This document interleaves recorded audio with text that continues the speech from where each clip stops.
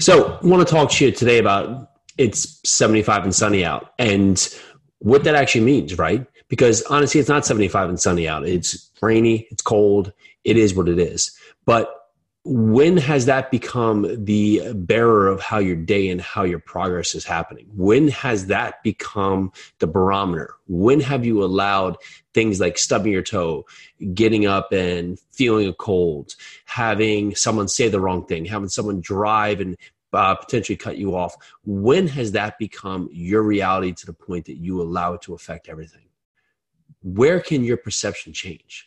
So today, instead of thinking of it as cold and rainy or dark or grim or someone treated you wrong, what if it's just 75 and sunny every day? What's stopping it? What's stopping you from feeling that way? What's stopping you from taking that part of your day back, setting your day, setting your perception, setting up your attitude so you can win always? It's all in your control. Why isn't it? Why can't you go out there and run in the cold? Why can't you go out there and smile when someone says the wrong thing?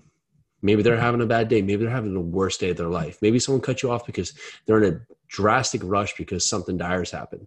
Who knows? Who cares? Because it's your perception. You get to choose your day, your outcome, your future.